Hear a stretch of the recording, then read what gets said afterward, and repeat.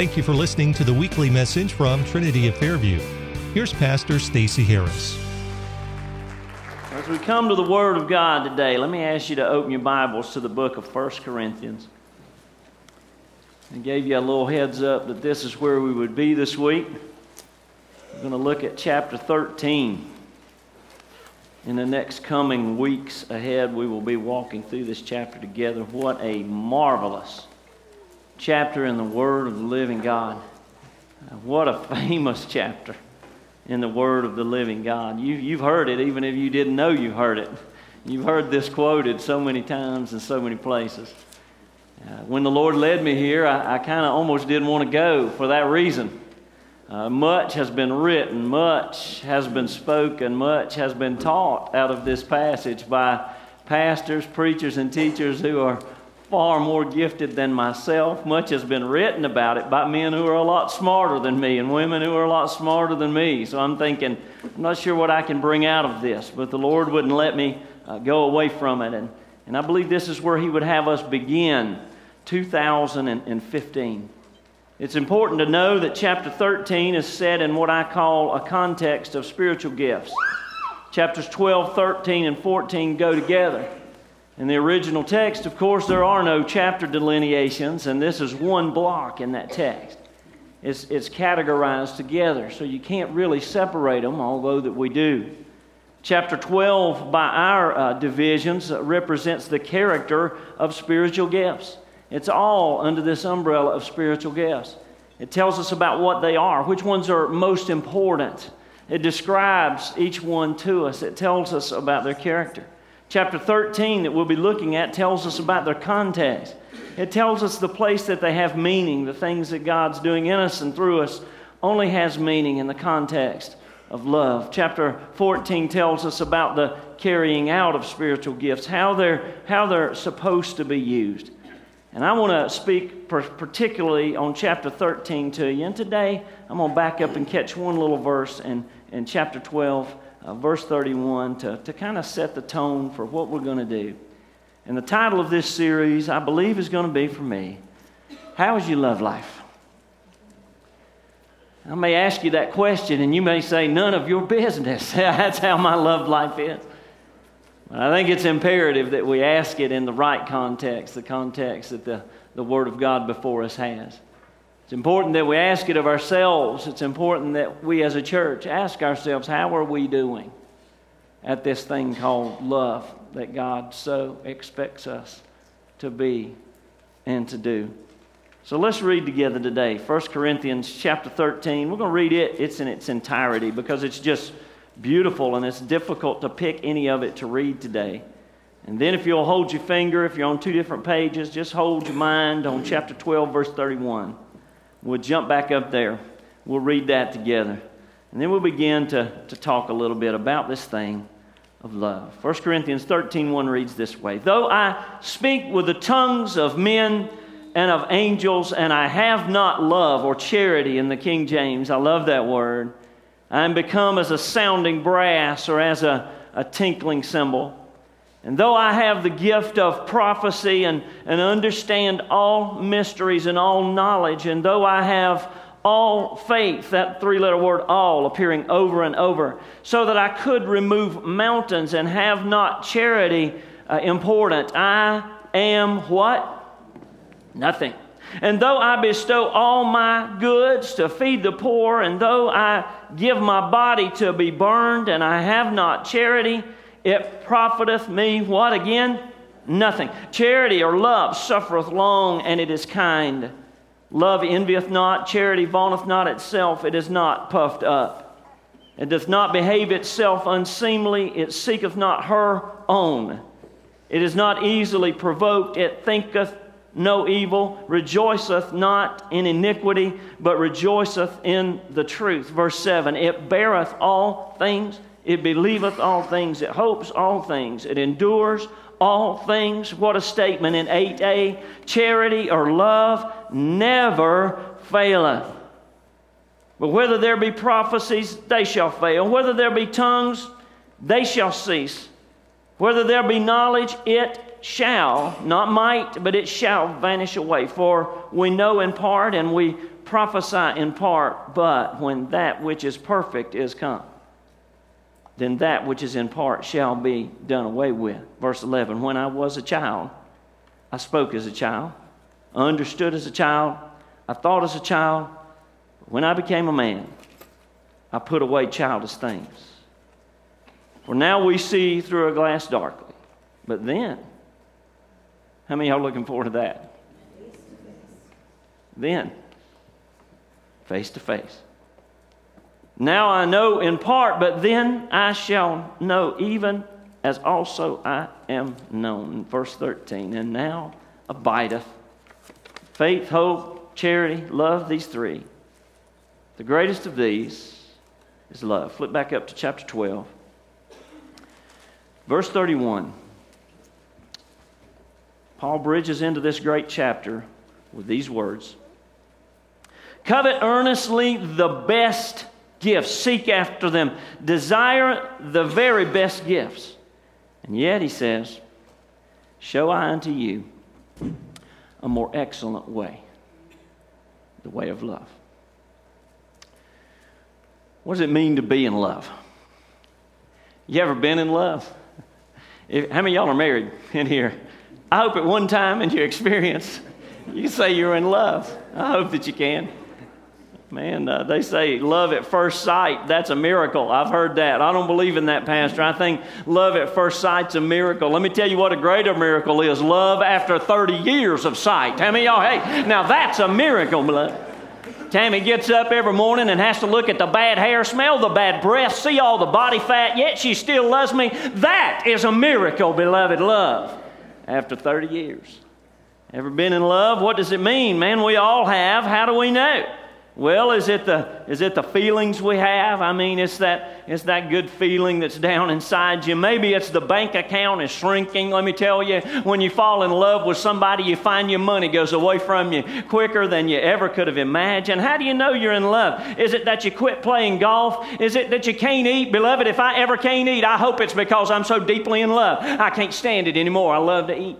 Is it because you have no appetite? Man, can't you sleep? Can't think of anything else? Man, nothing, I wrote this down, makes you dumb like love, baby. You forget everything else in the world, your name, your friends, your job. It doesn't matter what it is. If it doesn't have to do with that person, man, you forget everything about it. I've heard this in an old song. We were at our marriage retreat this weekend. We had 64 people, 32 couples spend Friday night and Saturday morning out at Von Clarken together. And man, we had the time of our life. We played some old music, man, just those old love songs that we all grew up. You know, and one of them is, how do you know you're in love with him? That's how you know it's love. It's in his what? Kiss. That's where it is. Man, when you kiss him, you know you're in love with him. That's how you tell, man, when you kiss her. You'll know or not when the kiss happens if you're in love. I heard a story of a young man who came home on one evening and told his dad, she's the one. I'm in love with her, Dad. I'm not going to be able to live without her, man. She's the one. I've made the decision on the way home. He said, son, how do you know? He said, well, man, I kissed her, Dad. He said, well, they do say that it's true, but you probably need a little more than that. He said, no, Dad, I'm here to tell you, I was kissing her on the front porch. The dog came up that she had, bit me on the calf. I didn't even feel the pain till I pulled in the driveway. He said, I'm in love. She's the one. It's in the kiss sometimes. Man, we ask ourselves how we are in love and how we can understand that. But it's not so much in 1 Corinthians 13 that we're called to be in love. It's that we're called to be love. It's not so much that we're called to be in love by the Word of God, especially in 1 Corinthians 13. It's as the children of God and as the church of the living God, He calls us to be love. A noun love. He calls us to be love. To love in a verbal way, yes, but ultimately to be love in this world that we live in. I want to talk to you today in chapter 12, 31 about my first point in this message, this challenge of how you love life. And chapter 13 surely has its roots in chapter 12, and most importantly, and assuredly so, in this last phrase of verse 33. He says, I show you in essence a more excellent way. And today I want to consider with you just a minute love's excellence. I want to consider the excellence that love is. Contained herein are some truths that we need to grasp before we begin to walk through chapter 13. And I want you to consider with me in the way of the excellence of love this morning a few things. Number one, I want you to see love's excellence in what I call its meaning. I want you to see love's excellence in what I call its meaning. He said, I show you a more excellent way. And he's talking about love that he expounds in chapter 13. And what is the meaning of love? Have you ever heard anybody say, we were on our husband-wife retreat, spouse, have you ever said something to your significant other, your life partner, said something that you thought was innocent and they responded to you? Now, just what is that supposed to mean? How many of y'all ever heard that in your life? Just what is that supposed to mean? I'm going to tell you how to answer that question. You answer it with a question. You say, honey, tell me what you think it means, because I'm sure it's the polar opposite of whatever it is you're thinking in this moment.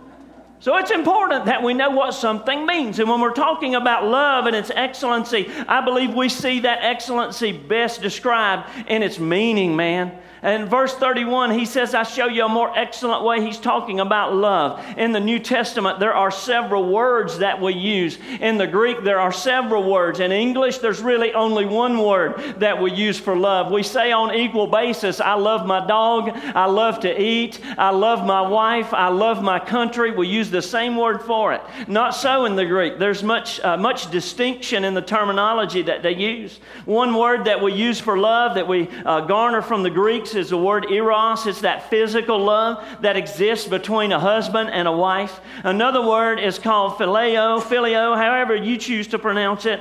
It's that love for humankind. It's that brotherly and sisterly love that we share one with another. How many of y'all love the people that are in this room today? Gosh, I love these people. I'm going to challenge you to do something. I'm going to challenge you to turn to your right or your left. Don't have to get up. You can if you want. Hug somebody that's beside you around the neck and just say, hey, brother, sister, honey, I love you, I love you, I love you. I love you. Just anybody in the room.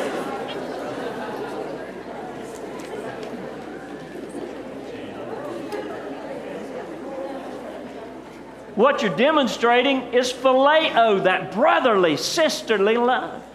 We ought not be ashamed to say to one another, I love you. That doesn't mean anything weird or strange. That's the most beautiful thing as a pastor, to stand up here and watch you hug one another's neck, say you love one another, and pray that you mean it. Hallelujah. I mean, that's the demonstration of filial love. There's a Hebrew word for love that's not cited very much. I learned it, first came across it in seminary in Hebrew class as we were studying the language. It's the word hesed, very impacting in the Hebrew mindset. It means absolute loyalty. It means here I am with you. It means I'm going to be beside you. It means when the battle is raging and everybody's against us and it seems like the end is in view and the dust is boiling, you can count on the fact that when the dust settles down, I'm going to be standing right here beside you. And in the Hebrew concept, that was love, beloved. It was proven best in the context of strife and tribulation. And in that context of testing, we see this facet of love. I'm so thankful. I told that group this weekend for my wife, and you ought to be for your spouse, you ought to be for your friends, and you ought to be for your God. Those kind of people who, when the rubber meets the road and everybody else is abandoning you, you can count on the love that they have for you to be standing right beside you. How many of y'all are glad that God Himself is the greatest iteration and interpretation of this hesed love? He said, I will never leave you and I will never forsake you.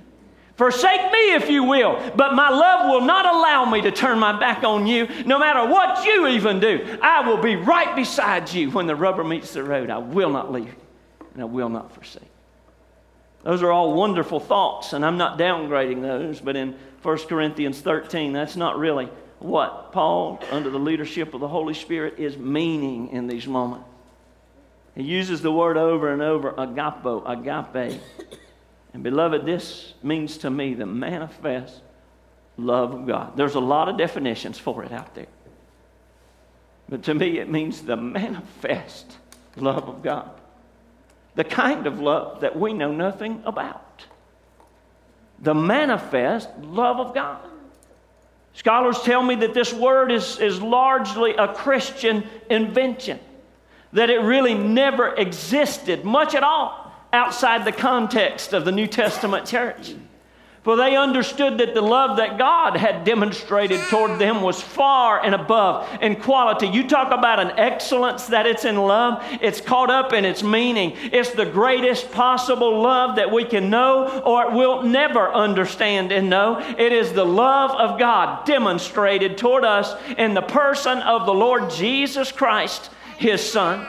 If you want to know if God really loves you, all you have to do is fix your gaze on a Roman cross and there see the Lord Jesus Christ, His only begotten Son, lay down His life willingly for you. And there is the agape love of God personified, demonstrated, and manifested towards you and I, beloved. I heard a story of an ancient monk who announced that he was going to be preaching on the love of God on a particular night. He showed up in the chapel and let all the candles go out but one up in the front.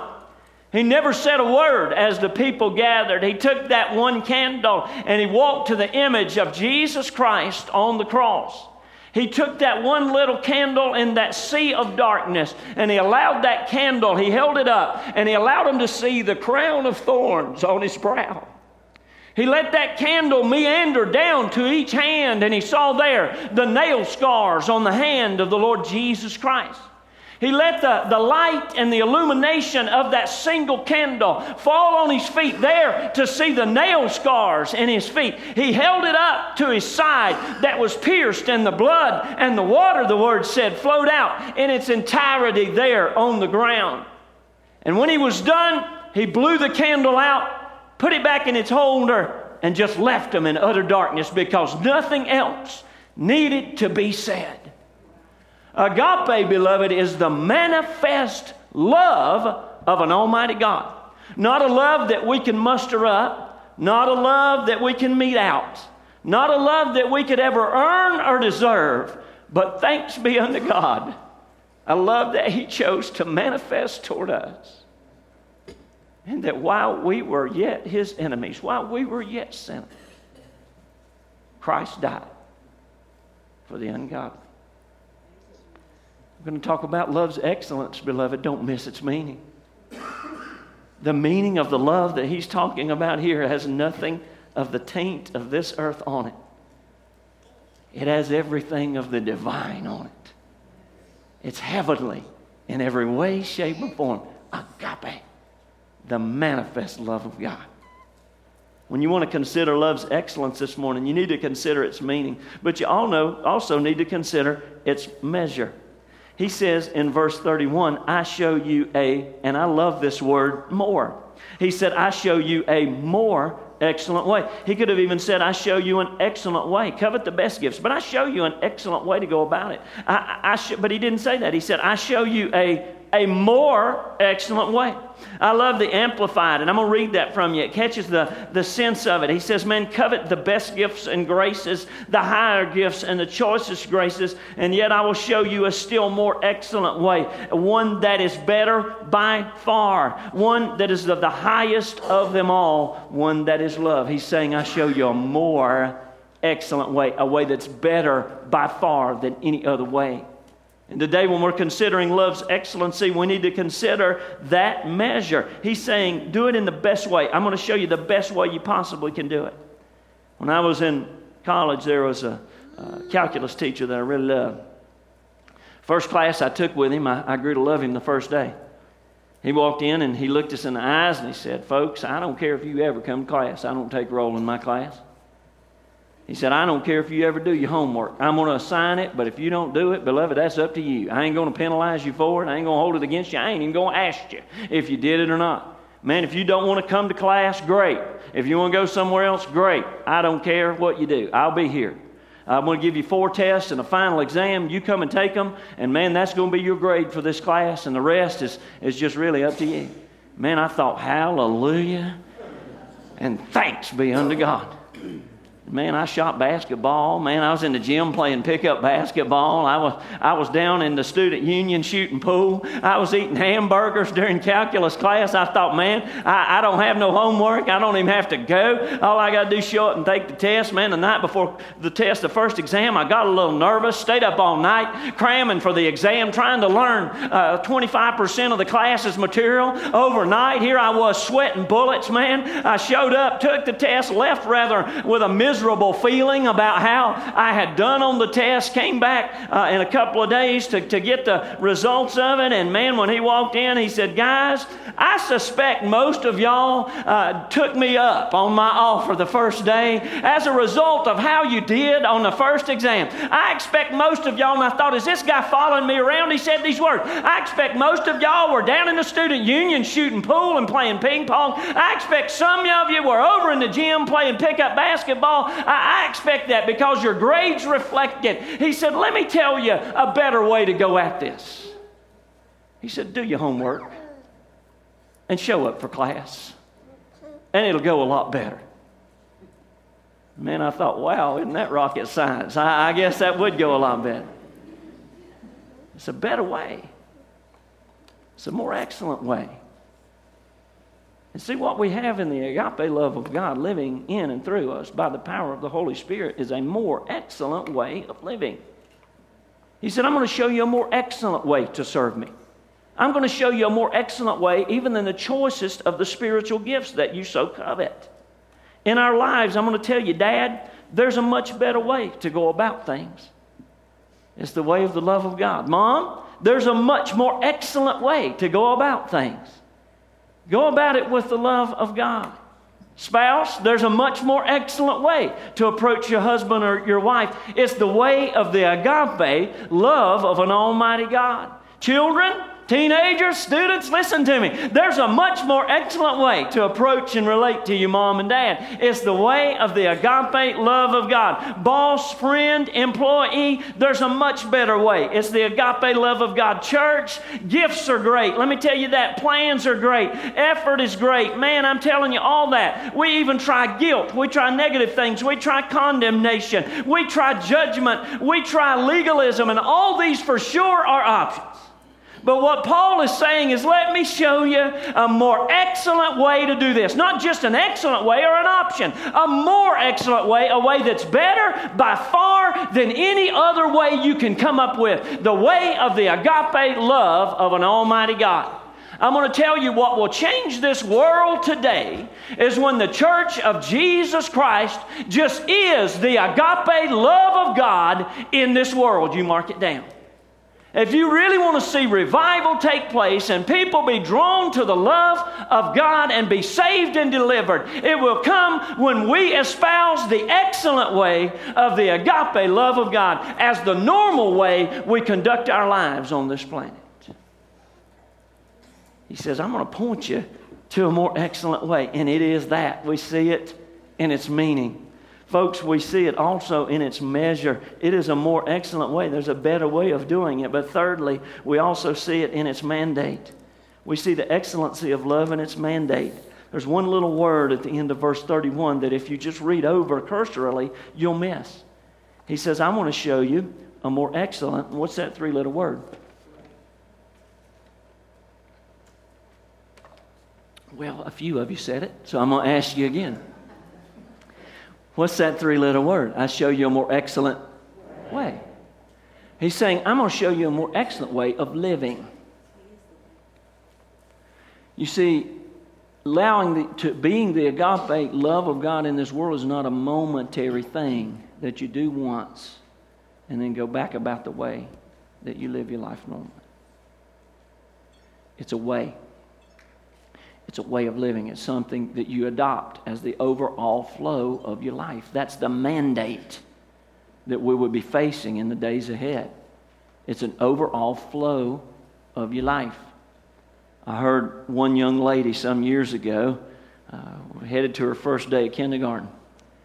And I don't know if you know this, maybe it's been too far removed from you, but when kindergartners start school, they let them go the week prior. They send them on a Thursday or a Friday, not both. They just kind of let them walk into it. So they send them one of those 2 days for a half a day.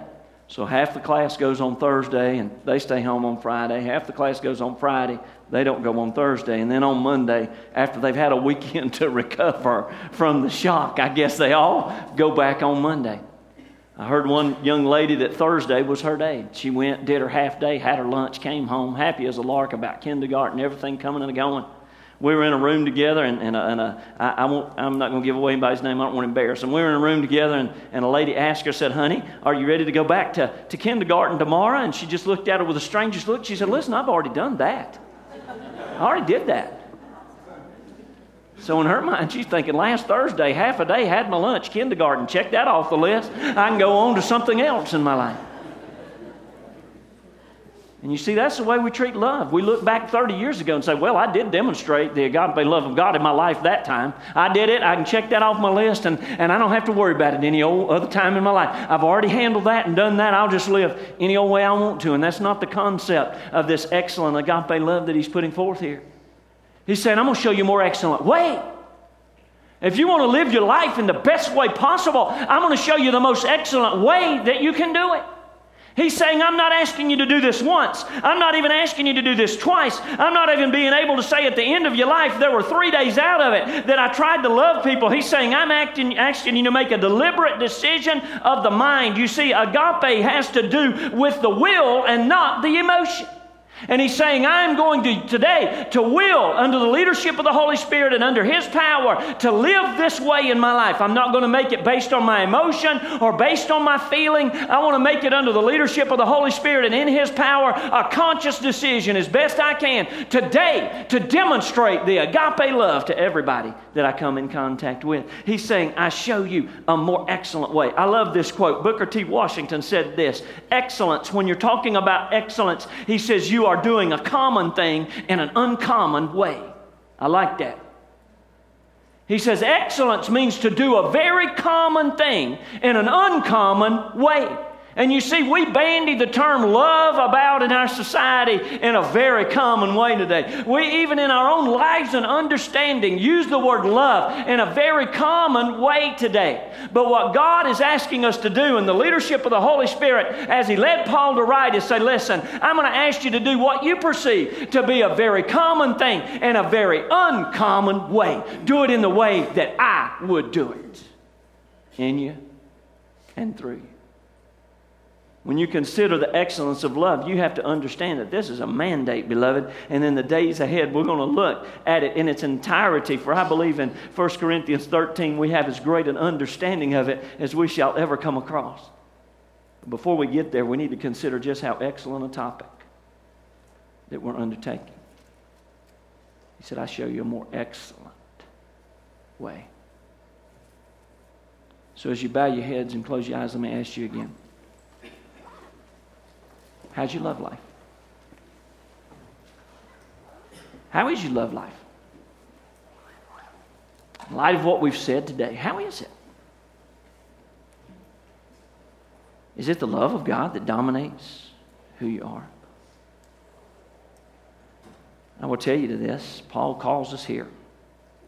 In this little verse, setting us up for chapter 13, Paul calls us to get above the clamor of the public eye and above the grasping for glorious gifts.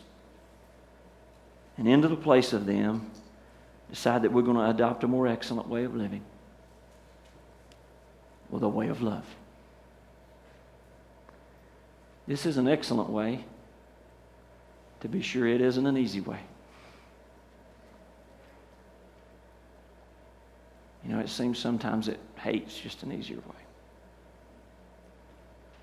It seems that sometimes neglect is just a more natural way. It seems that sometimes judgment and punishment and consequences, bless God, it's just an easier way.